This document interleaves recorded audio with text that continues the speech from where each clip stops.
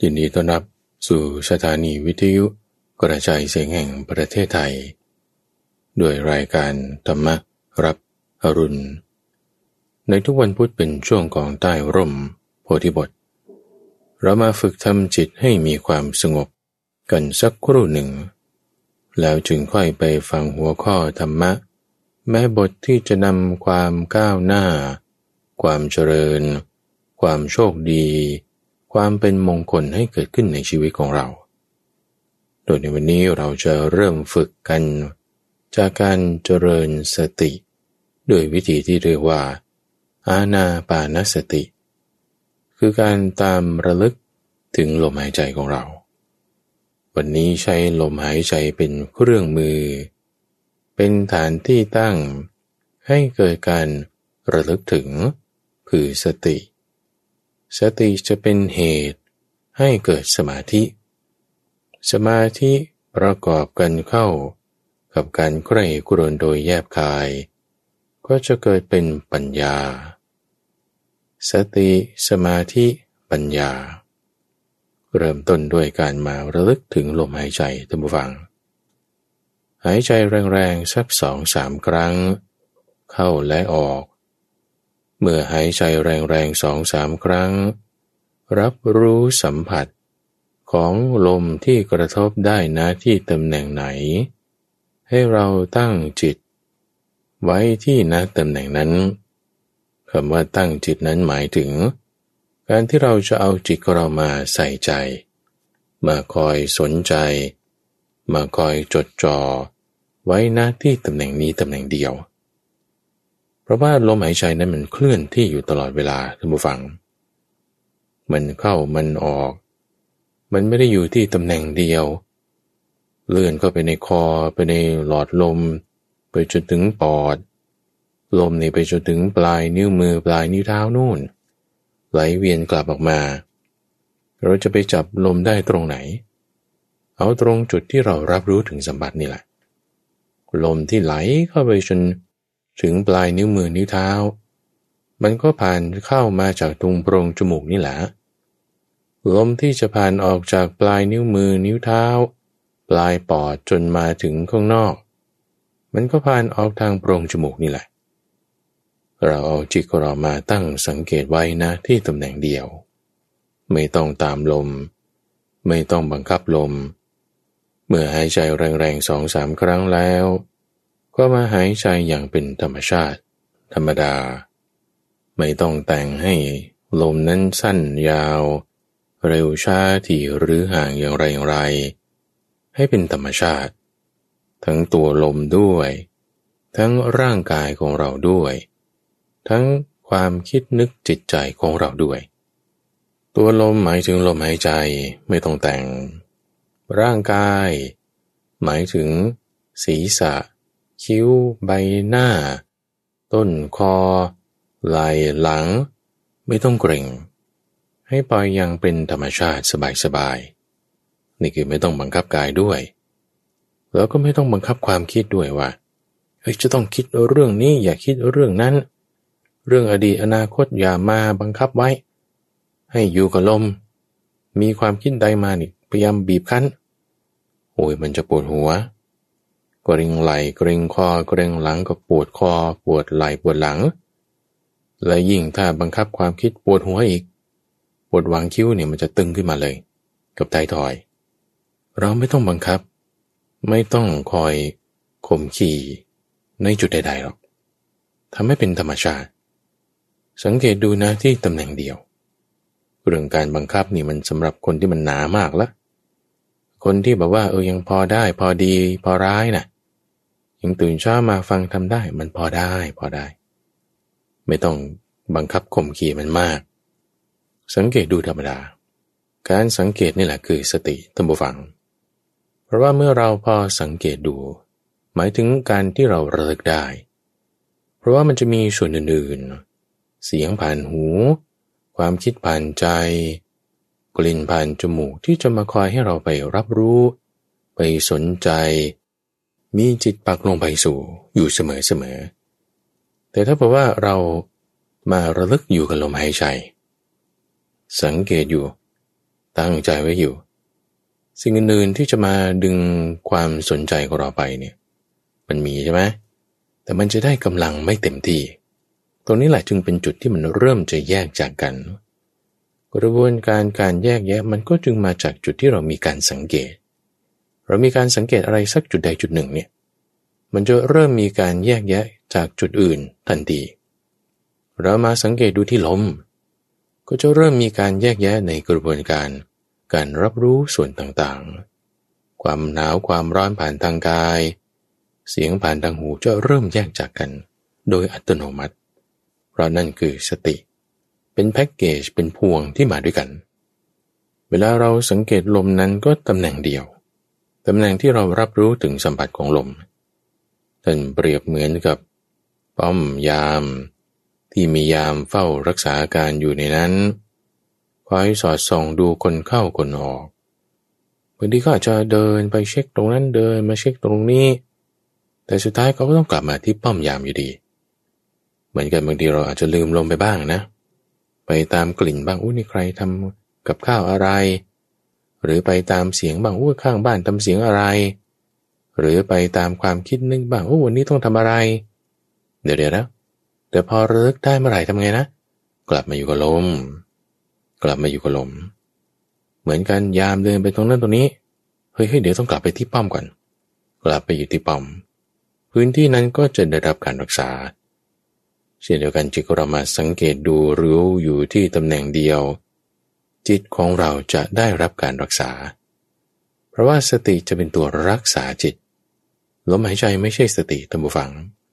แต่ลมหายใจเป็นเครื่องมือให้เกิดการระลึกถึงการระลึกถึงการระลึกได้นั้นต่างหากที่เรียกว่าเป็นสติก็จึงเรียกว่าเป็นอานาปานสติใช้อย่างอื่นเป็นเครื่องมือก็ได้เดี๋ยววันนี้เราก็จะส่วนหนึ่งศึกษาเรื่องของศีลบางทีเราระลึกถึงศีลก็เป็นศีลานุสติระลึกถึงการให้การบริจาคก็เป็นจากานุสติระลึกถึงพระเจ้าพระสงฆ์ผู้ปฏิบัติดีปฏิบัติชอบก็เป็นสังขานุสติเป็นต้นมีการระลึกอยู่หลายแบบความตายก็ได้กายก็ได้หมดใช้อะไรเป็นเครื่องมือก็ได้ให้เกิดการระลึกถึงได้แล้วถ้าไม่ระลึกถึงหรือระลึกถึงไม่ได้ก็หมายความว่ามันเพลินไปตามอารมณ์ถ้าเมื่อไรเราเพลินไปตามอารมณ์เผลอไปตามความคิดนึกลืมที่จะมานึกถึงลมอันนั้นคือเผลอสติแล้วระลึกได้เมื่อไรก็กลับมาตั้งอยู่กับลมหายใจของเราอีกให้ทำอย่างเป็นธรรมชาติทำอย่างเป็นปกติธรรมดา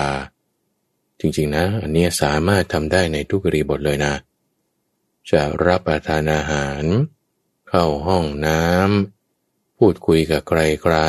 ๆจะนอนจะนั่งจะยืนจะเดินจะไปไหนทำอะไรมันต้องหายใจตลอดอยู่แล้วไงสำคัญก็คือว่าอย่าหายใจทิ้งเฉยๆเพราะว่าถ้าหายใจโดยเผลอสติเนี่ยมันคือทุกลมหายใจมันเข้าสู่ความตายเข้าสู่ความตาย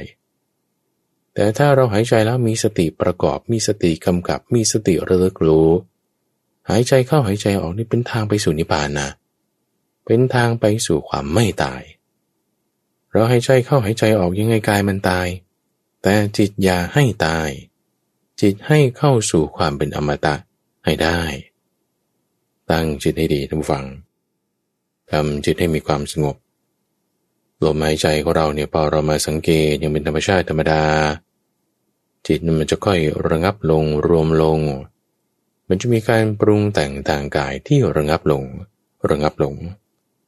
อาการปรุงแต่งทางกายที่ระงับลงจะออกมาในรูปแบบของความที่ลมหายใจนั้นบางทีมันเบาบางไปลมหายใจที่เบาบางไปทำให้บางทีเนี่ยเราแทบจะไม่รับรู้ถึงสัมผัสของลมหายใจนั้นเลยไม่ต้องตกใจไม่ต้องไปหายใจแรงๆอีกครั้งหนึ่ง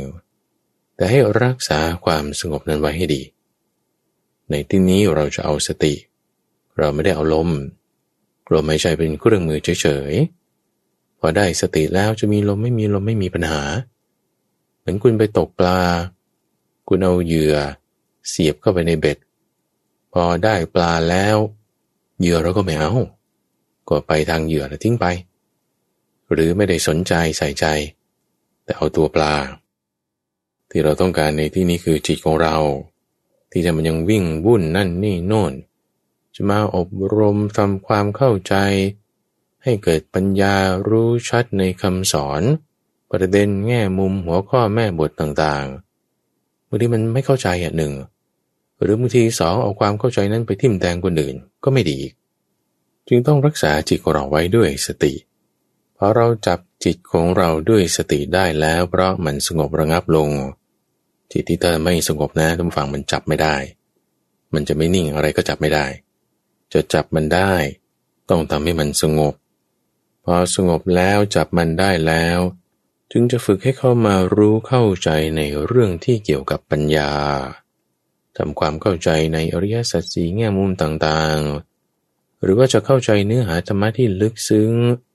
สามารถนำความเข้าใจนี้ไปทำให้เกิดประโยชน์ทั้งกับตนเองและผู้อื่นสิ่งที่จดจำนั้นก็จะไม่เลือนหายไปเร็วแต่จะจำได้อยู่นาน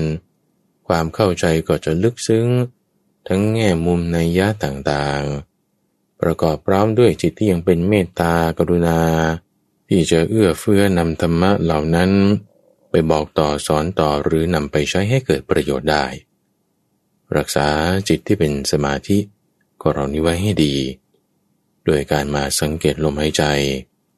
ทำอย่างเป็นธรรมชาติไม่ต้องบังคับไม่ต้องเกรงใส่ใจทำแล้วจิตของเราจะสงบลงได้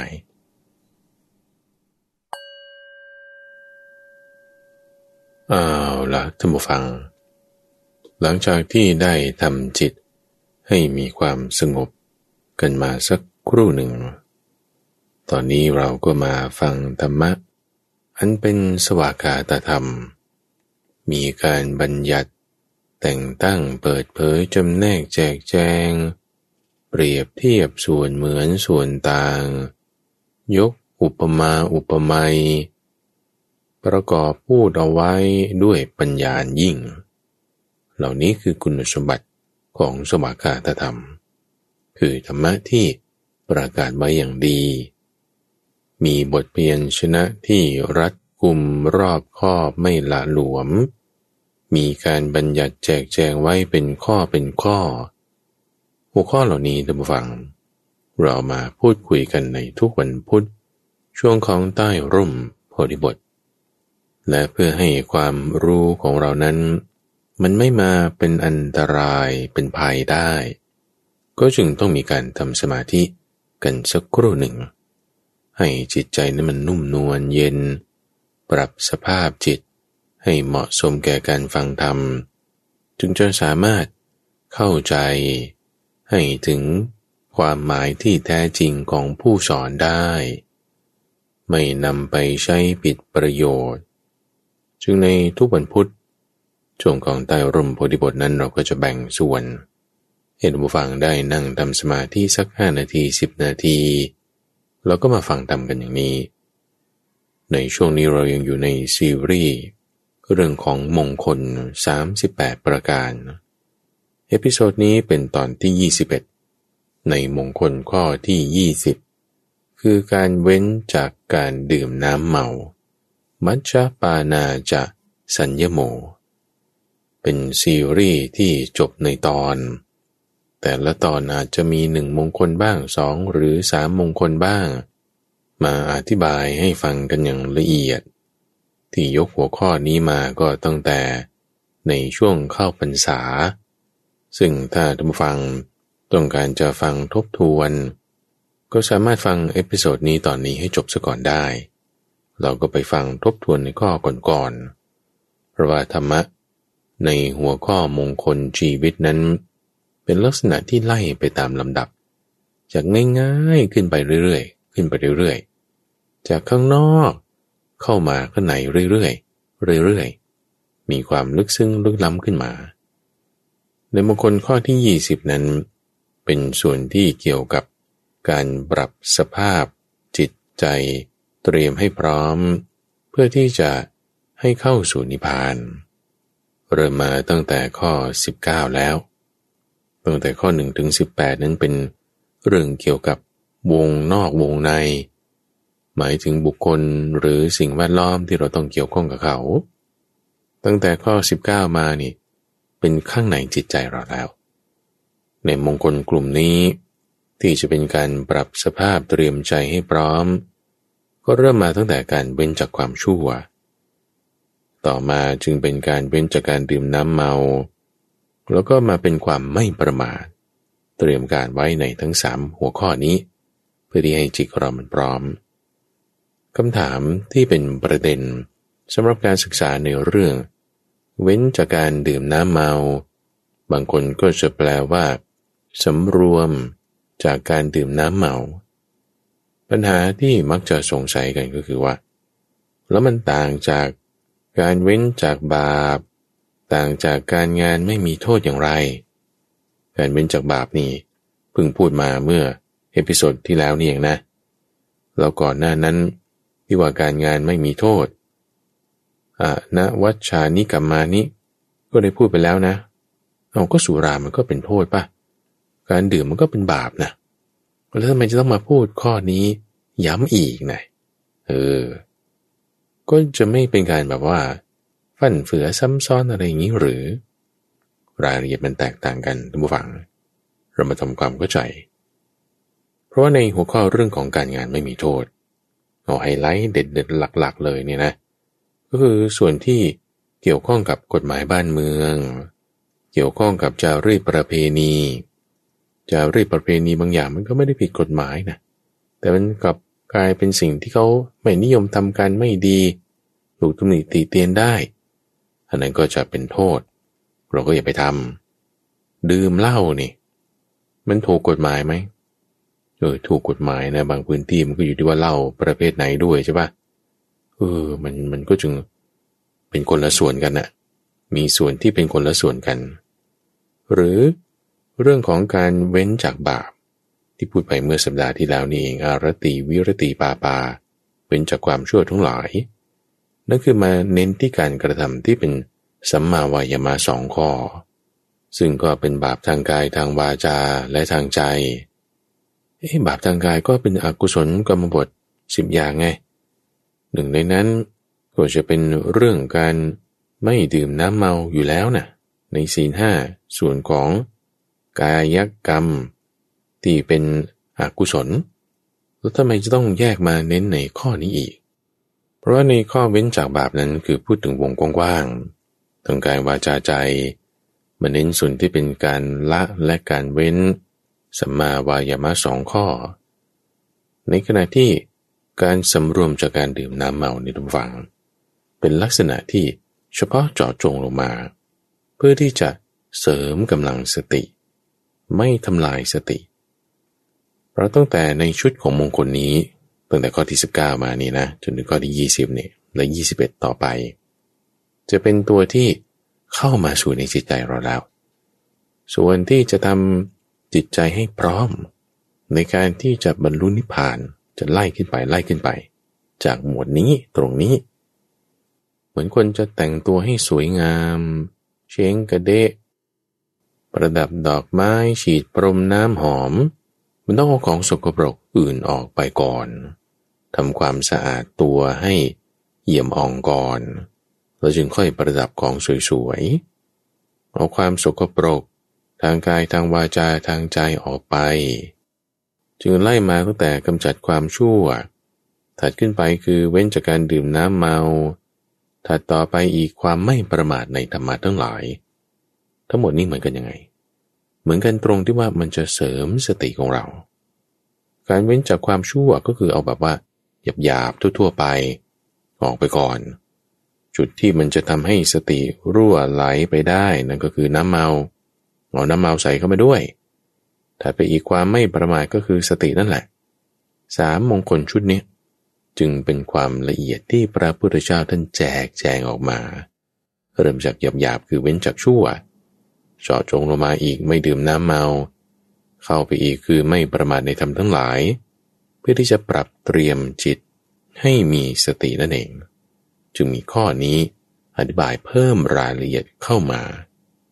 สิ่งที่จะเป็นศัตรูของสติก็คือน้ำเมาน้ำเมาเป็นน้ำเปลี่ยนนิสัยทำให้เราเผลอสติได้เผลอสติลืมไปว่าตัวเองเป็นยังไงต้องระมัดระวังอะไรพอลืมไปแล้วมันก็ทำสิ่งที่ไม่ควรทำมันจะมารั่วไหลเผลอเลอไปก็ตรงน้ำเมานี่แหละนี่ประเด็นแรกนะทำความเข้าใจไปแล้วว่าความแตกต่างในหัวข้อของการดื่มน้ำเมานั้นมันแตกต่างกับการเว้นจากบาป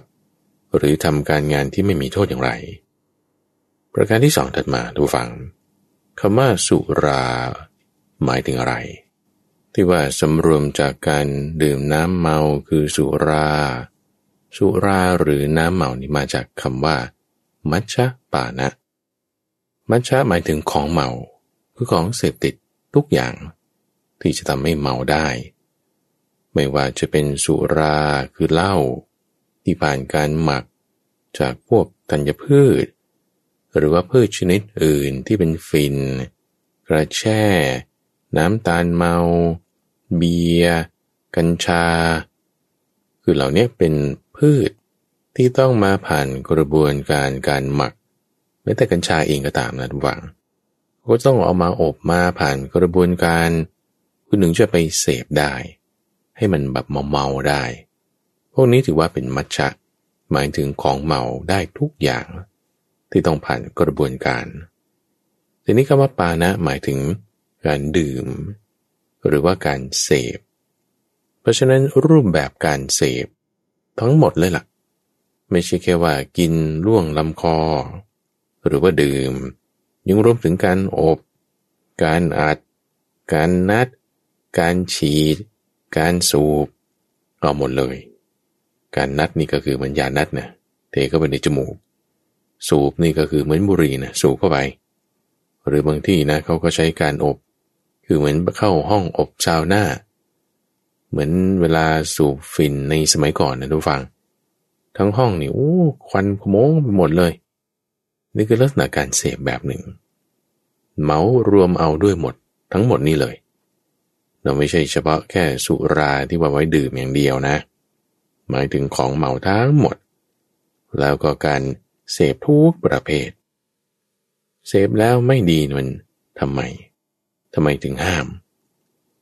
คีย์เวิร์ดในที่นี้ก็คือความประมาทเพราะว่าถ้าเสพสิ่งที่เป็นของมึนเมายาเสพติดเหล่านี้เป็นที่ตั้งแห่งความประมาทตอนที่เสพไปตอนแรกเช่นดูดบุหรี่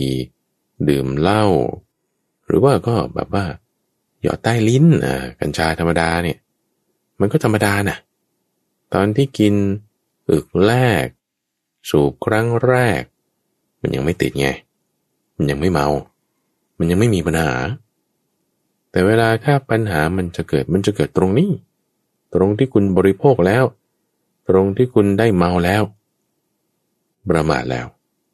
ความประมาทจะมาได้นั่นคือปัญหาของเขาตอนที่ดื่มกินแรกๆยังไม่มาแต่พอต่อไปมาละเพราะฉะนั้นถ้าดื่มในลักษณะที่ถ้ามันไม่ประมาทนะไม่ได้จะก่อให้เกิดความประมาทนั้นโอเคเสพได้แต่ถ้าเสพแล้วมันจะมีความประมาทนั่นคือไม่ได้นะลองดูยังไงอย่างสมมติเวลาเขาจะเอาสุราผสมลงไปในอาหารอย่างเงี้ยนะเป็นเครื่องชูรสบ้างหรือเพื่อที่จะสกัดสารหรือส่วนประกอบส่วนผสมบางอย่างของอาหารออกมาเขาต้องใช้สุราใช่ไหมแบบนี้ไม่ห้ามคือไม่ใช่ว่าห้ามกินอาหารประเภทนั้นเลยนี่คือห้ามหมดเลยนะอย่างในบางศาสนาเนี่ยท่านฟังคือห้ามหมดเลยแม้แต่ใส่ในอาหารก็ไม่ได้นะแต่ว่าในลักษณะของทางพระพุทธศาสนาเนี่ยห้ามไว้ในเฉพาะส่วนที่เป็นความประมาทถ้าใส่ไปในอาหารแล้วมันไม่ได้จะหลงเหลือกลิ่นหรือรสที่จะให้เกิดความเมาได้อันนี้ก็ไม่เป็นไรหรือบางทีมันก็ต้องออกมาใช้ทาแผลนะแอลกอฮอล์ล้างมือนะในบางศาสนานี่โดนตัวก็ไม่ได้นะแต่ว่าในทางพระพุทธศาสนานี่คือแค่เฉพาะ เรื่องการที่บริโภคลงไปเสพเข้าไปทาตัวมันไม่ได้เป็นการเสพทาแอลกอฮอล์ล้างแผลเงี้ยทาได้หรือในยาบางอย่างเช่นยาแก้ไอเป็นต้นมันมีส่วนผสมบางอย่างที่มันเป็นออยล์เบสที่มันต้องใช้แอลกอฮอล์เป็นตัวที่จะดึงสารประกอบประเภทนั้นออกมามันก็จำเป็นต้องใช้แต่ใช้ในปริมาณที่พอเหมาะไม่ให้เกิดความเมาที่จะพาไปถึงความประมาทเพราะฉะนั้นห้ามเฉพาะให้สำรวมจากเฉพาะตรงจุดที่จะให้เกิดความประมาทไม่รวมถึงการถูกตัวการต้องใช้เจลล้างมือนี่ไม่ได้เกี่ยวกันคำถามถัดมาก็คือว่าถ้าอย่างนั้นกินแบบว่าไม่ประมาทก็น่าจะได้สิแบบกระดกกินขึ้นเลยนะเทใส่แก้วแล้วดื่มเลยมันก็น่าจะได้นะเพราะว่าถ้าแบบอึก2 อึกมันก็ไม่ประมาทไงท่านบอกว่ายังผสมในอาหารได้ผสมในยาได้ใช้ทาแผลได้แหมก็อย่างนี้สิยาดองเหล้าอย่างเงี้ยนะคือเขาเอาเป็นยาชนิดที่มันต้องใช้สารสกัดจากพวกแอลกอฮอล์ในการที่จะสกัดตัวยาจากพืชหรือสมุนไพรนั้นๆออกมานี่ก็เอางี้แยกกันแยกยาไปส่วนหนึ่งใช่ไหมแล้วก็กินยาเข้าไปก่อนแล้วก็กินเหล้าตามเข้าไปให้มันไปผสมในท้องอย่างนี้คือหัวหมอละหาเรื่องที่จะดื่มเหล้าละบางคนก็จะอ้างว่าก็ดื่มนิดหน่อยเพื่อให้มันเจริญอาหารว่างั้นเด้หาเรื่องดื่มยิ่งกินกับของดิบนี่มันก็เป็นการฆ่าเชื้อไปในตัวของดิบนี่อร่อยใช่ไหมก็ต้องกินคู่กับเหล้าเพื่ออะไรให้มันไปบอกว่ากำจัดเชื้อโรคเชื้ออะไรในท้องกินกันมันเลยนี่แล้วมันประมาทไหมล่ะถ้าคิดอย่างนี้คือประมาทแล้วเลยที่ท่านใช้คำว่าไม่ประมาทนี่คือมาจากคำว่าสำรวมมาจากคำว่าสัญญมะมัชฌปานาจะสัญญโมคือสัญญมะหมายถึงความสำรวมระวังถ้าระวังก็กินได้ไงในที่นี้เรามาดูคำศัพท์กันตั้งว่าท่านใช้คำว่าสำรวมจากการดื่มน้ำเมาสำรวมจากการดื่มน้ำเมาไม่ใช่สำรวมในการดื่มน้ำเมาถ้าสำรวมในการดื่มน้ำเมานะก็หมายความว่าก็ดื่มไปแล้วก็สำรวมได้ดื่มนิดๆหน่อยๆได้ดื่มตามเงื่อนไขอย่างเช่นเวลางานเลี้ยงอย่างเงี้ยได้ดื่มได้แก้วหนึ่งดื่มได้ครั้งหนึ่งคือมันต้องมีเกณฑ์หรือว่ามีวิธีการในการที่ว่าดื่มได้นั่นแหละดื่มแล้วในการดื่มนั้นค่อยสำรวมเอาไงระมัดระวังเอาแต่ในที่นี้ไม่ได้หมายความแปลมาจากคำนั้นไงท่านผู้ฟังแต่การแปลนั้นเขาใช้คำว่าจากหมายถึงไม่ใช้งานมันเลยคือ away นี่ภาษาอังกฤษนะแปลเป็นภาษาไทยคือว่าจากสิ่งนั้นคือไม่ยุ่งเกี่ยวเลยเว้นโดยเด็ดขาดไม่ใช่ว่าในเพราะถ้าในนี่คือต้องเข้าไปใช้มันแล้วอยู่ในนั้นจึงค่อยสำรวมใช่ไหมแต่จากนี่คืออยู่ข้างนอกเลยล่ะอยู่ข้างนอกแล้วไม่เกี่ยวข้องกันตามหลักการแปลไวยากรณ์ต้องใช้คำนี้คือบางคนอาจจะแบบว่าแท้ๆหน่อยก็ใช้คำว่าในไม่ได้เหรอก็ดื่มได้นิดหน่อยแต่ว่าอย่าประมาทไม่ได้เพราะว่าคำสอนของพระพุทธเจ้าจะไม่ขัดกันไงท่านฟังถ้าในศีลข้ออื่นๆซึ่งจะได้พูดถึงต่อไปแล้วว่ามันมีองค์ประกอบของการเว้นจากการดื่มน้ำเมาอยู่นะแล้วถ้าข้อนี้บอกว่าให้สำรวมในการดื่มใช่ไหมก็แสดงว่าดื่มได้มันก็จะขัดกันแต่ก็ไม่ใช่สุดโต่งถึงขนาดว่าห้ามแบบกินแถวหมดเลยโดนตัวก็ไม่ได้ใส่อาหารก็ไม่ได้ใส่ยาก็ไม่ได้ก็ไม่ถึงป่านนั้นแต่เฉพาะที่ว่าดื่มแบบหาความสุขดื่มแบบที่จะให้เกิดความเพลิดเพลินเกิดความประมาทนั่นน่ะอย่าทำนิดหน่อยนะไม่ได้จากมันเลยจากมันไปเลยอย่าเข้าไปอยู่ในนั้น หรือต่อให้นะทุกฝังคือถ้าเรามาคบธรรมะกันให้ลึกซึ้งเนี่ยนะอันนี้เป็นข้อสังเกตอันหนึ่งที่ข้าพเจ้าก็ตั้งเอาไว้ว่าในศีลห้าอย่างนี้เป็นต้นนะศีลห้าที่ในข้อห้าบอกว่าปานาติปาตาเวรมณีนี่ก็อันเดียวกันนี่แหละเวรมณี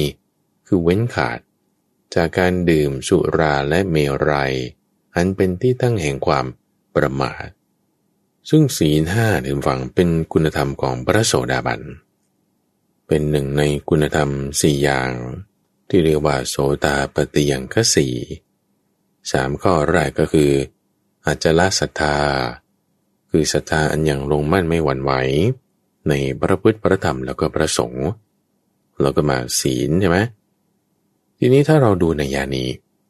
คุณธรรมของพระโสดาบันโอเคมันมีที่อื่นๆในพระสูตรอื่นๆสังยุตตนิกายก็มี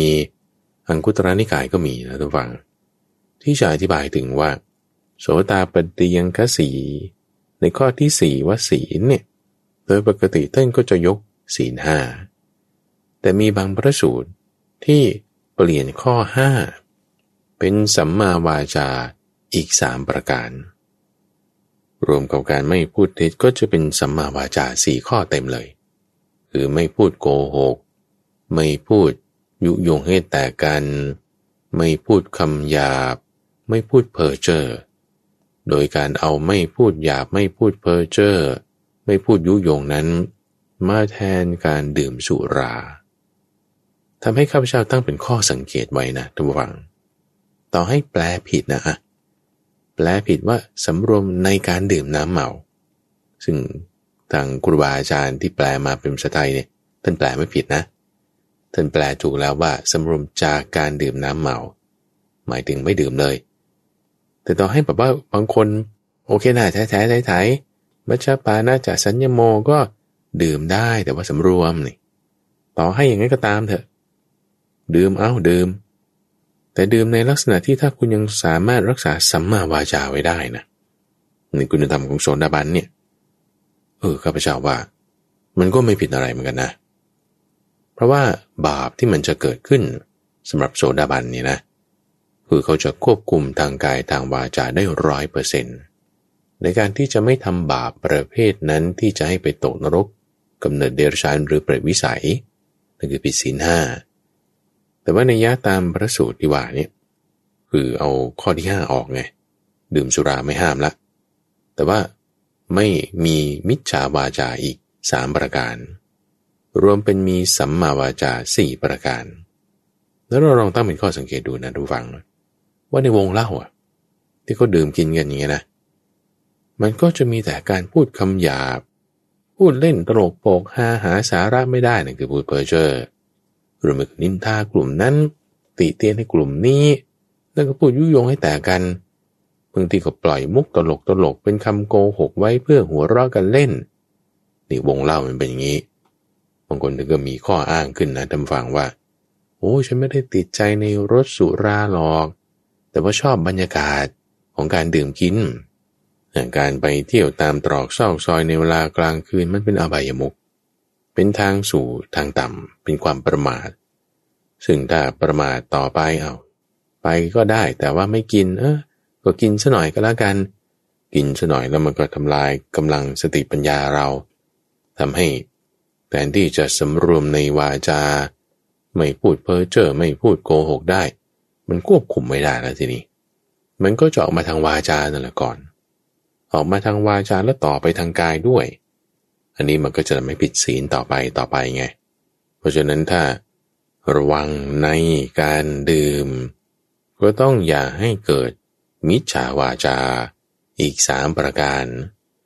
รักษาสัมมาวาจาทั้ง4ประการนี้ให้ได้จะมองจากมุมนี้ก็ได้นะทุกฝั่งอันนี้ตั้งเป็นข้อสังเกตไว้พอข้อสังเกตนี้มาเกิดขึ้นแล้วมันก็จะสอดคล้องกันนะสอดคล้องกันกับที่ได้พูดไว้ก่อนหน้านี้ถึงว่าถ้าคุณรับประทานเป็นยาหรือว่าเป็นส่วนผสมของอาหารที่มันไม่ได้มีรสชาติหรือกลิ่นที่จะทำให้เกิดความเมาได้ไอ้วาจานี่เรารักษาได้อยู่แล้วไงเพราะว่ามันไม่ได้ทำให้เกิดความประมาท คำถามถัดมาคือว่าถ้าฉันกินคนเดียวล่ะฉันไม่ได้พูดกับใครไงไม่ได้พูดกับคนนั้นคนนี้อยู่คนเดียวแหมฉลองซะหน่อยนึงอย่างนี้นะข้าพเจ้าเคยทุกวังโทรไปหาอุบาสกท่านหนึ่งอุบาสกท่านนี้เนี่ยเพิ่งเกษียณมาใหม่ๆเกษียณปีนี้แหละพอเกษียณมาเสร็จแล้วก็เลยมาสมัครปฏิบัติธรรมหลีกเร้นที่วัดป่าดอนหายโศกดีใจมากว่าฉันได้ฟังธรรมมาเป็นตั้งหลายปีแหมแล้วฉันก็เกษียณแล้วปีนี้และฉันก็จะได้ไปปฏิบัติธรรมที่วัดป่าดอนหายโศกด้วยเอาหน้ามาสักกรึบสองกรึบเนี่ยฉลองผ่านไปประมาณชั่วโมงหนึ่งแล้วนะก็ใส่อยู่เรื่อยนี่สุรานี่จังหวะนั้นเป็นจังหวะที่ข้าพเจ้าก็โทรไปหาอุบาสกท่านนี้พอดีท่านฟังโทรไปหาเพื่อที่จะยืนยันว่าเดินทางไหมต้องเตรียมอะไรบ้างแล้วก็ต้องมาถึงกี่โมงกิจกรรมเราต้องทำอะไรกลับบ้านได้วันไหนเสื้อผ้านี่ใส่สีอะไรบ้างเตรียมมายังไงโทรไปอธิบายนี่นะคุยกันไม่รู้เรื่องท่านฟังเพราะเมาแล้วพูดเรื่องนั้นเรื่องนี้คือมันรายละเอียดมันเยอะท่านฟังคือไม่อยากจะพูดเรื่องไม่ดีของคนอื่นเขาเอาแค่น้อยๆว่าต่อให้เราดื่มคนเดียวนะถ้ามีคนโทรมาปุ๊บมันเป็นช่องให้ความไม่ดีทางวาจาออกได้ทันทีหรือเราจะพูดอะไรนะ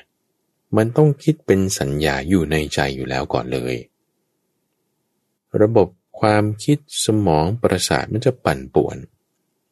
ทำให้เวลาจะพูดไปมันก็จะหลงหน้าลืมหลังหรือไม่ก็พูดเพ้อเจ้อไปเรื่องอื่นไปเลยมันต้องได้มีความคิดแบบนี้เพราะฉะนั้นต่อให้อยู่คนเดียวมันก็ไม่พ้นน่ะเพราะว่าสัญญามันอยู่ในใจอยู่แล้วอันนี้คือตั้งเป็นข้อสังเกตไว้นะท่านผู้ฟังว่าต่อให้ถึงแม้จะแปลว่าในการดื่มน้ำเมาคือดื่มได้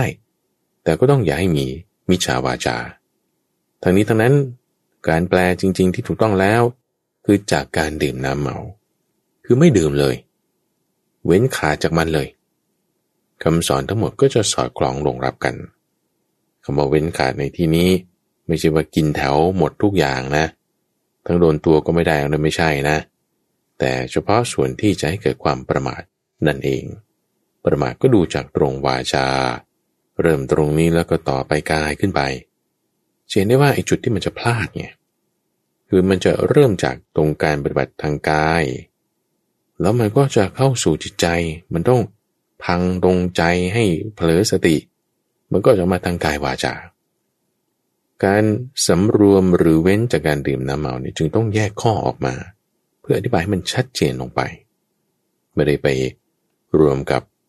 การเว้นจากความชั่วและการงานไม่มีโทษ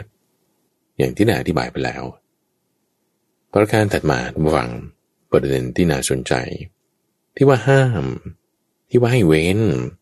ที่ว่าให้สำรวมจากเพราะมันมีโทษไงโทษที่สำคัญ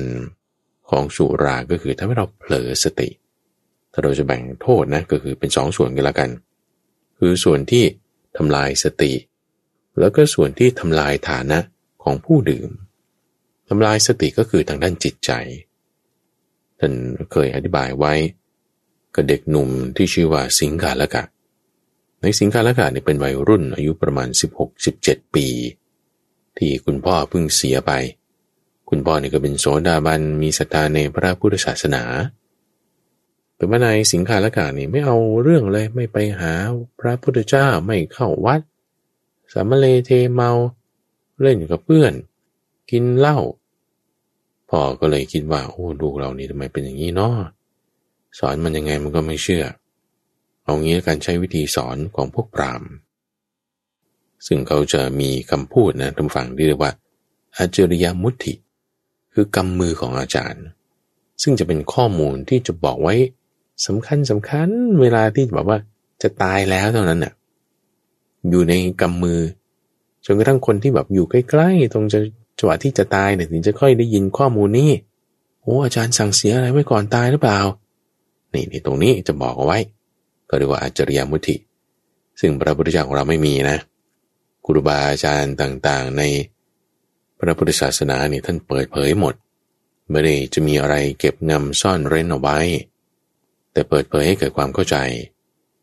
ทีนี้พ่อของสิงคาลกะเขาก็ใช้เทคนิคเนี้ยในการที่ว่าจะให้ลูกมันฟังนี่ก่อนหน้านี้มันไม่ฟังคำสุดท้ายของเราเนี่ยมันจะต้องฟังก็ตอนนั้นป่วยใกล้จะตายละจังหวะที่ใกล้จะตายนี่ก็จึงบอกลูกว่าลูกให้รักษาทิศนะให้เป็นผู้นอบน้อมทิศท่านใจคำนี้ทิศหมายถึงทิศทางนะให้เป็นคนนอบน้อมทิศทางแล้วคุณบอกก็จากไปตายไปในสิงคาลกะนี่โอ้ยเสียใจมากว่าพ่อเราตายแล้วทำยังไงดีพ่อสั่งไว้ก่อนตายว่าให้นอบน้อมทิศเอาแล้ววะเราจะเริ่มตั้งแต่พรุ่งนี้เป็นต้นไปตื่นเช้ามารีบไปอาบน้ำหวีผมรีบแป้ใส่ชุดขาวหมดเลยกราบไปข้างหน้าข้างขวาข้างหลังข้างซ้ายข้างบนข้างล่างพ่อให้นอบน้อมทิศเราก็ทำอย่างนี้กันแล้วกันพระพุทธเจ้าในท่านก็บิณฑบาตผ่านเส้นทางหน้าบ้านของนายสิงคาลกะเป็นประจำเพราะว่าเป็นสายที่พ่อแม่เขามีศรัทธาก็มาโปรดเป็นประจำเห็นนายสิงคาลกะทำท่าทางงกงักกราบไปทางทิศนั้นทิศนี้ทำอะไรเนี่ยโอ้ครับท่านพ่อสั่งไว้ว่าให้นอบน้อมทิศนี่ผมก็จึงทำอย่างนี้แหละโอ้ยนอบน้อมทิศในอริยวินัยเขาไม่ได้ทำกันอย่างนี้จึงได้สอนเรื่องนี้ถึงเรื่องทิศทั้ง6ในกระบวนการคำสอนนั้นก็มีส่วนที่พูดถึงโทษของสุราด้วยเป็นอบายมุข1 ใน 6อย่างโทษที่จะเกิดขึ้นจากสุราท่านผู้ฟังคือ1ทำให้เกิดความไม่ละอายความไม่ละอายก็คือไม่มีหิรินั่นเองไม่มีความที่จะรู้จักยับยั้งชั่งใจว่าฉันควรจะทำสิ่งนี้ไหมมันก็รู้ว่าเมื่อก่อนหน้านี้ก็รู้ว่าไม่ควรไม่ควรทำเช่นแบบว่าพูดปล่อยมุกอะไรที่มันไม่ควรจะปล่อยหรือว่าพูดคำพูดบางคำมันไม่ควรจะพูดนะแต่พอเล่ามันเข้าไปแล้วนี่มันทำให้เกิดความไม่ละอายไม่ได้เกรงกลัวคือหิริโอตปามาด้วยกันนะมันแยกกันก็ได้ความไม่ละอายนี่มันทำให้ไม่คิดว่ามันจะเสียหายตรงไหนนะหรือว่าน่าเกลียดยังไงนะอย่างเช่นเขาเคยมีอุปมาอุปไมยนะว่าอย่างอุจจาระเนี่ยเราจะเอามือไปโดนอุจจาระเนี่ยนะ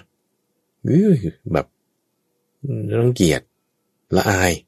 ไม่อยากโดนนั่นคือหิริแต่พอเหล้าดื่มเข้าไปแล้วนี่นั่งตรงที่มันเละๆสกปรกเนี่ยก็นั่งได้อ้วกออกมาแล้วเนี่ยบางทียังนอนจมกองอ้วกของเจ้าของไม่รู้ตัวไม่รู้เรื่องเลยเพราะมันไม่ละอายไงไม่มีหิริแล้วเรื่องของทางจิตใจก็ยังเป็นตัวทอนกำลังปัญญาให้สติปัญญามันเสื่อมถอยมีพวกนักดื่มนะทุกฟังก็มีข้ออ้างอย่างนี้เขาเคยมาเล่าให้ข้าพเจ้าฟังนี่เป็นผลการวิจัยทางวิทยาศาสตร์จากห้องแลบนะเขาพูดถึงว่าสมองของเราเนี่ยเวลามันทำงานมันก็จะต้องคิดวิเคราะห์จากการยิงไปของระบบไฟฟ้าในสมองเชื่อมโยงกันด้วยพวกเดนไรท์ใช่ไหมซึ่งมันเป็นเน็ตเวิร์กของเซลล์สมองการทำงานของเซลล์สมองนี่มันก็ขึ้นอยู่กับว่าเซลล์สมองตัวสุดท้ายตัวไหนที่ช้าที่สุดนั่นน่ะคือความเร็วในการทำงานของสมองเราเปรียบเทียบเหมือนกับฝูงกวางอย่างนี้เวลาวิ่งไปในป่าฝูงกวางหรือฝูงโคหรือฝูงวัวกระทิงความเร็วของฝูงทั้งหมดนี่มันอยู่ที่ตัวที่วิ่งช้าที่สุดตัวไหนวิ่งช้าที่สุดถ้ามีตัววิ่งช้ามากๆความเร็วเฉลี่ยของฝูงมันก็ลดลงนี่จึงเป็นกฎตามธรรมชาติว่าพวกนักล่าก็จะมาล่าฆ่าไอ้เจ้าตัวที่ช้าที่สุดในฝูงก็เอาอุปมานี้ทุกฝั่งมันเปรียบเทียบยกขึ้นว่านี่ไงให้กินสุราเข้าไปเนี่ยนะไอ้เซลล์สมองตัวไหนมันช้าๆเนี่ยเดี๋ยวสุรามันก็ไปฆ่าไปกำจัดซะสมองเราเนี่ยมันก็จะทำงานดีขึ้นเร็วขึ้นโอ้ยมันข้ออ้างของนักดื่มไม่จริงเวลาสุรามันเข้าไปในตัวเราแล้วมันเข้าไปเตรียมกระแสเลือดนี่มันจะไปเลือกได้ไงว่าทำลายเซลล์สมองเซลล์นี้ไม่ทำลายเซลล์สมองเซลล์นั้นมันไม่ได้ขึ้นกับปัจจัยตัวความเร็วความช้าที่ว่าสมอง จะถูกทำลายด้วยน้ำเมามันทำลายหมดนั่นแหละทั้งตัวที่เร็วมันก็ทำลายตัวที่ช้ามันก็ทำลายเหมือนกันเป็นข้ออ้างเฉยๆจริงๆจะทำให้กำลังปัญญาของเราถดถอยลงไปไม่ใช่ว่าดื่มแล้วจะมีความคิดสร้างสรรค์ปรุงแต่งจินตนาการผลงานออกมาได้เป็นข้ออ้างเฉยๆและจะบรรดาคนที่เขาดื่มแล้วเขามีความคิดสร้างสรรค์นี่นะจากประวัติเรื่องนั้นเรื่องนี้เราไปตรวจสอบดูเนี่ยจะพบว่ามันไม่ใช่ความจริงไม่ว่าจะเรื่องของนักประพันธ์แต่งกลอนสุนทรภู่นั่นก็เป็นประวัติที่เล่ามาแต่จริงๆไม่ใช่อย่างนั้นคนที่เขาเล่ากันมาเขาก็เอาเหตุการณ์สองอย่างมาใส่กันเข้าไปเองหรือว่านักประดิษฐ์นักวิทยาศาสตร์คนไหนเวลาจุดที่เขาจะคิดออกเนี่ยไม่ได้ตอนเมาอยู่แต่เป็นจุดที่ว่าส่างจากเมาแล้วได้นอนพักเต็มที่ร่างกายมีกำลังวังชาสมองปลอดโปร่งฤทธิ์แอลกอฮอล์เนี่ยมันหมดไปแล้วสดใสตื่นมาจึงคิดได้นี่คือสำคัญเพราะว่าสุราจริงๆแล้วทำปัญญาให้เสื่อมถอยไม่ได้จะเสริมเพิ่มเติมกำลังปัญญาไม่จริงนอกจากเกี่ยวกับเรื่องของสติปัญญาจิตใจแล้วยังทำลายฐานะของผู้ดื่มด้วยคือจะทำให้เสื่อมเสียทรัพย์อย่าไปคิดว่านี่เราไปดื่มฟรีวันหลังเดี๋ยวก็ต้องได้ออกถ้าติดแล้วเนี่ยนะเสียเงินเยอะตามต่อมาอีกนะพอมันเป็นพฤติกรรมนะเขาจะเอาพฤติกรรมนี้ต่างหากอย่างเวลาเราเล่นโทรศัพท์มือถือเป็นพฤติกรรมเป็น habit เป็นนิสัยเขาจะฝึกให้เรามีนิสัยแบบนี้ในการเล่นในการดื่มพอมีนิสัยติดแบบนี้แล้วนานเสียทรัพย์แน่นอนยิ่งต่อไปอีกจะทำให้เกิดการทะเลาะวิวาทเป็นบ่อเกิดของโรคเป็นเหตุเสื่อมเสียชื่อเสียงเราไล่ไปทีรายละเอียดที่บอกว่าเป็นเหตุให้เสื่อมเสียทรัพย์เราดูมูลค่าของตลาดน้ำเมานี่ไม่ว่าจะเบียร์สุราแบบสปิริตกลั่นกี่เปอร์เซ็นต์ก็ตามตลาดเนี่ยเป็นพันล้านนะพันล้านนี่คือกระแสเงินที่หมุนวนอยู่ในนี้นะยังไม่รวมที่ว่าต้องรักษาคนที่เกิดจากมีโรคพิษสุราเรื้อรังพวกสูบบุหรี่อีกเอาบุหรี่มารวมด้วยนะเช่นว่ามูลค่าเนี่ยมันเป็นพันล้านเป็นพันล้านนี่ถ้าสมมุติคุณเอาไปสร้างถนนคุณเอาไปสร้างสาธารณูปโภคอื่นๆที่จะมีประโยชน์ส่งเสริมสุขภาพมันจะดีกว่านะไอ้โรคภัยไข้เจ็บอะไรที่เกิดจากสุรานี่ก็จะหายไปหมดเนี่ยมันเป็นเหตุให้ทรัพย์สินแทนที่ว่าเราจะผันใช้ไปในจุดใดจุดหนึ่งที่ดีได้มันก็ไม่ได้ไงทะเลาะวิวาทนี่ก็มีสถิติตำฟังว่าฆาตกรรมคือมีคนตายเกิดขึ้นนี่มันมีเหตุมาจากอะไรในกรมการป้องกันอาชญากรรมก็ไม่รู้เดี๋ยวนี้ไปอยู่กระทรวงอะไรตอนนี้ก็ยังมีแยกไปอีกด้วยว่าอาชญากรรมเกี่ยวกับทางเทคโนโลยีก็มีเนี่ยนะก็มีสถิติที่เก็บข้อมูลเอาไว้ว่าการฆาตกรรมที่เกิดขึ้นนี่มันมีเหตุมูลมาจากการดื่มน้ำเมาเนี่ยมาอันดับหนึ่งแล้วก็มีการที่เกี่ยวกับอาฆาตพยาบาทการทะเลาะวิวาทก็เป็นรองลงมามันมีสุราเข้ามาเกี่ยวท่านผู้ฟังในการทำให้เกิดการทะเลาะวิวาทคือตอนที่ยังไม่เมาเนี่ยก็ยับยั้งชั่งใจได้ไงก็จะพูดเรื่องที่เราอาจจะพอใจไม่พอใจมันก็นิดๆหน่อยๆไม่เป็นไรแต่พอเมาแล้วเนี่ยความคิดของฉันมันใหญ่ที่สุดเว้ยความคิดของแกมันไม่ถูกเว้ยมันก็ได้เถียงกันมันจึงเป็นเหตุแห่งการให้ทะเลาะวิวาทได้ใช่ไหมมันจะเริ่มมีมิจฉาวาจาเข้ามาละเพราะการทะเลาะวิวาทมันก็เป็นรูปแบบคำหยาบอย่างหนึ่งถึงแม้จะไม่ได้ใช้ภาษาของพ่อขุนรามแต่พูดทิ่มให้เขาเจ็บๆให้เขารู้สึกไม่พอใจนั่นเป็นวาจาหยาบเอาออกมาได้ไงเนี่ยเพราะประมาทแล้วโมเมาแล้วในการดื่มน้ำเมานั้นจึงทำให้เกิดการทะเลาะวิวาทเสื่อมเสียชื่อเสียงต่อไปอีกบางคนจะคิดว่าเนี่ยมีชื่อเสียงต่างหากดื่มเหล้าแพงๆถ่ายรูปลงโซเชียล แล้วก็ยังแบบว่าโฆษณาเป็นอินฟลูเอนเซอร์ได้รายได้ด้วยนะนั่นคือยังไม่ประมาทใช่ไหมล่ะแต่พอได้ดื่มสิเอาดื่มจนถึงขั้นประมาทนี่มันก็หมาตัวหนึ่งนั่นแหละฟังเวลาเมาแล้วเนี่ยโอ้สภาพหาไม่ได้เลยผู้หญิงเมาแล้วเนี่ยโอ้ผู้ชายเมาแล้วเนี่ยโอ้ยิ่งกว่าอีกเพราะฉะนั้นมันไม่ได้เหลือความเป็นคนในความที่ว่าจะพูดคุยกันรู้เรื่องนะมีสัมเรียกว่าเป็นหมาตัวหนึ่งเป็นเมาเหมือนหมาเพราะมันเป็นอย่างนั้นทำให้เสียชื่อเสียงแล้วก็ไอ้ที่ว่าเป็นโรคภัยไข้เจ็บนี่นะโอ้เยอะแยะมากมายทุกฝั่งเกี่ยวกับเรื่องระบบทางเดินอาหารสุราที่ดื่มเข้าไปเนี่ยทำให้เกิดแผลในกระเพาะทำให้ลำไส้อักเสบเกี่ยวกับระบบประสาทก็เป็นนะสุราที่ดื่มเข้าไปแล้วทำให้มือสั่นบางทีตามัวมองไม่ค่อยชัดเกิดก็เรียกว่าเป็นวิกลจริตเป็นความคิดที่เป็นแบบว่าคิดเพี้ยนไปนะแล้วก็ทำให้เป็นบ้าพิษสุราก็มีศัพท์ทางการแพทย์ก็เรียกว่าโรคเมาเหล้า pathological intoxications ซึ่งเป็นผลจากระบบประสาทที่ได้รับการทำลาย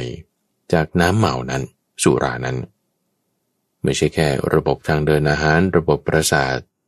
มันยังเข้าไปในกระแสเลือดโดยตรงฝั่งเกี่ยวกับระบบทางเดินโลหิตทำให้ชีพจรหัวใจเนี่ยเต้นเร็วมากแล้วถ้าดื่มมากก็ไปอีกใช่ป่ะมันกลับเต้นช้าลงระยะการเต้นของหัวใจไม่เท่ากันสุดท้ายก็กลายเป็นหมดสติบางคนนี่ถึงกับลืมตัวผวามีไข้สูงแล้วการดื่มสุรายังมีโทษต่อไปถึงระบบต่อมไร้ท่อทำให้เกิดการอักเสบเรื้อรังเกี่ยวกับระบบน้ำเหลืองทำให้เป็นโรคเบาหวานปวดข้อแล้วก็ที่สำคัญคือตับแข็งตับเนี่ยมันจะกรองของเสียไม่ได้มันอักเสบอยู่เรื่อยทำให้ร่างกายเนี่ยมันร้อนอยู่ข้างในนอนก็นอนไม่ค่อยหลับใครคิดว่าแบบว่ากินเหล้าแล้วมันจะนอนหลับดีถ้ากินมากมันจนตับอักเสบแล้วมันนอนไม่ค่อยหลับอยู่แล้วจะตื่นตอนกลางคืนอยู่เรื่อยยังมีผลต่อระบบหายใจด้วยท่านฟังทำให้ผู้ดื่มในหายใจช้าลงหรือระยะการหายใจไม่เท่ากันพอออกซิเจนเข้าไปในกระแสเลือดได้ไม่เต็มที่พิษอะไรต่างๆในเลือดมันก็ไม่ได้ถูกนำออกมาในเรื่องของระบบประสาทที่สุราจะเข้าไปทำลายนั้นท่านฟังมันจะมีศัพท์ทางการแพทย์อยู่หลายๆอย่างไม่ว่าจะเป็นอาการที่สุรานั้นจะทำลายระบบประสาทให้ลืมตัวง่ายพูดพล่ามไปหรือการที่เหมือนกับเห็นภาพลวงตาหรือหูได้ยินเสียงที่แบบไม่มีจริงหรือบางทีคนเขาด่าเขาว่าก่อนดื่มเหล้าทนได้แต่หลังจากนั้นทนไม่ได้เนี่ยลักษณะแบบนี้คือมี hallucination เพราะการดื่มสุราหรือมีโรคที่เรียกว่าโรคไข้เหล้าคือดื่มเหล้าจนเป็นไข้เพราะมีอาการลืมตัวร้อนมีไข้สูงเหมือนมีแมลงมาไต่ตามตัวรู้สึกแบบเหมือนจะถูกทำร้ายถูกตามล่าเนี่ยถ้าเราสาวถึงสาเหตุกลับไปมันจะไปเกี่ยวข้องกับการดื่มสุราไม่อะไรทั้งสิ้นเลยนี่คือเกี่ยวข้องกับเรื่องโรคภัยไข้เจ็บนอกจากนี้ทางฝั่งในทางอาชญากรรมนะนี่คือทางการแพทย์เนี่ยเกี่ยวกับโรคใช่ปะมันทำให้เกิดอาชญากรรมด้วยสุรานี่ก็ไม่เข้าใจเหมือนกันว่าทำไมยังถึงใช้เป็นตัวที่จะให้เหมือนกับว่าสร้างมิตรภาพแล้วที่ว่าสุราโทษของมันคือทำให้เสื่อมเสียมิตรภาพนะแต่กลับเอามันมาใช้ในการผูกมิตรภาพไงมันประหลาดตรงนี้ประหลาดนี่เพราะอะไรท่านผู้ฟังมารมันยึดไว้แล้วค่านิยมนี้ผิดแทนที่จะผูกมิตรกันโดยการชวนไปเล่นกีฬาผูกมิตรกันโดยสังฆวัตถุสี่ให้ทานปิยวาจาเป็นต้นผูกมิตรกันด้วยสารณียธรรม6ผูกมิตรกันด้วยอปริหานิยธรรม7เป็นกัลยาณมิตรกันด้วยลักษณะกัลยาณมิตร8มันดีกว่าที่ว่าจะใช้สุราเป็นตัวผูกมิตรเพราะมันจะเป็นตัวทำลายต่างหากเราไปดูเรื่องการเว้นหรือเวรมณี จากการดื่มสุรานั้นจะพบว่ามีอยู่ทั้งในศีลห้าศีลอุโบสถศีล10ศีลในความที่เป็นสามเณรคือนาสนังฆะในพระวินัยของพระสงฆ์อบายมุข4อบายมุข6เรื่องมิจฉาอาชีวะมงคล38ถ้าเกี่ยวกับการค้าขายยังมีการค้าขายที่ไม่ควรขายด้วยนั่นคือการไม่ค้าขายน้ำเมาคือสุราเพราะฉะนั้นเนี่ยมันจะมาสอดคล้องกันหมดเลยท่านผู้ฟังในคำสอนของพระพุทธเจ้านี้จุดประสงค์ก็คือว่าให้สติเรามีกำลังป้องกันสิ่งที่จะมาทำลายสติของเราน้ำเมาเป็นศัตรูของสติจะให้มีสติได้ต้องอย่าดื่มน้ำเมาสำรวมจากการดื่มน้ำเมาเว้นขาดจากการดื่มน้ำเมาอย่าไปเชื่อตามคำโฆษณาท่านผู้ฟังโอ้อันนี้รู้อันนี้ดีรู้ดีเนี่ยมันคือของหลอกลวงอย่าไปแสวงหาทุกข์ผ่านทางสุขโดยการที่ว่าดื่มน้ำเมาคิดว่าเป็นสุขแต่ทุกข์มันจะตามมาเยอะโทษอย่างที่ว่านี้แต่ถึงแม้บางทีเราจะต้องเจอความทุกข์เพื่อให้ได้สุขภายภาคหน้าเนี่ยเอาอย่างนี้ดีกว่าหาทุกข์เพื่อสุขอย่าหาสุขเพื่อทุกข์หาทุกข์เพื่อสุขอย่างเช่นเราทำความเพียรบางทีเราต้องอดหลับอดนอนบางทีเราก็ต้องใช้ความเพียรอย่างแรงกล้าเอาแค่รักษาศีล8ก็ต้องไปกินข้าวเย็นบางทีมันก็หิวเอาอดทนเอาเป็นทุกข์แต่ว่าสุขคืออะไรคุณมีศีลนะจิตใจคุณจะสงบได้ต่อไปนะไม่ดื่มสุราแหมมันทุกข์โอเคนะอดทนเอาคุณจะมีสตินะต่อไปเนี่ยจะมีปัญญาสูงทำจิตให้สงบได้นี่เอาตรงนั้นอย่าไปเอาตามคำโฆษณาทุกฝั่งต้องระมัดระวังในเรื่องนี้ก็ยังมีนิทานที่เกี่ยวกับเรื่องต้นกำเนิดของสุราในชาดกที่ชื่อว่ากุมภชาดกคิดว่าจะเอามาเล่าให้ท่านผู้ฟังฟังในช่วงของนิทานพรรณนาในวันศุกร์หัวข้อเรื่องของมงคลข้อที่20มัชฌะปานาจะสัญญโมคือสำรวมจากการดื่มน้ำเมาเป็นเอพิโซดที่21ในซีรีส์ของมงคลชีวิตก็มีรายละเอียดครบถ้วนตามนี้เพื่อท่านผู้ฟังสงสัยในการปฏิบัติจุดไหนข้อใดสามารถติดต่อกับข้าพเจ้าได้ต้องการจะสอบถามโดยส่งเป็นจดหมายหรือไปรษณียบัตรมาได้ที่วัดป่าดอนหายโศกตั้งอยู่เลขที่1หมู่8ตำบลดอนหายโศกอำเภอหนองหานจังหวัดอุดรธานี41130หรือว่าที่ทางเว็บไซต์ donhaisok.co ข้าพเจ้าพระมหาไพบูลย์อาภิปุณโญจากวัดป่าดอนหายโศกพบกันใหม่ในวันพรุ่งนี้เจริญพร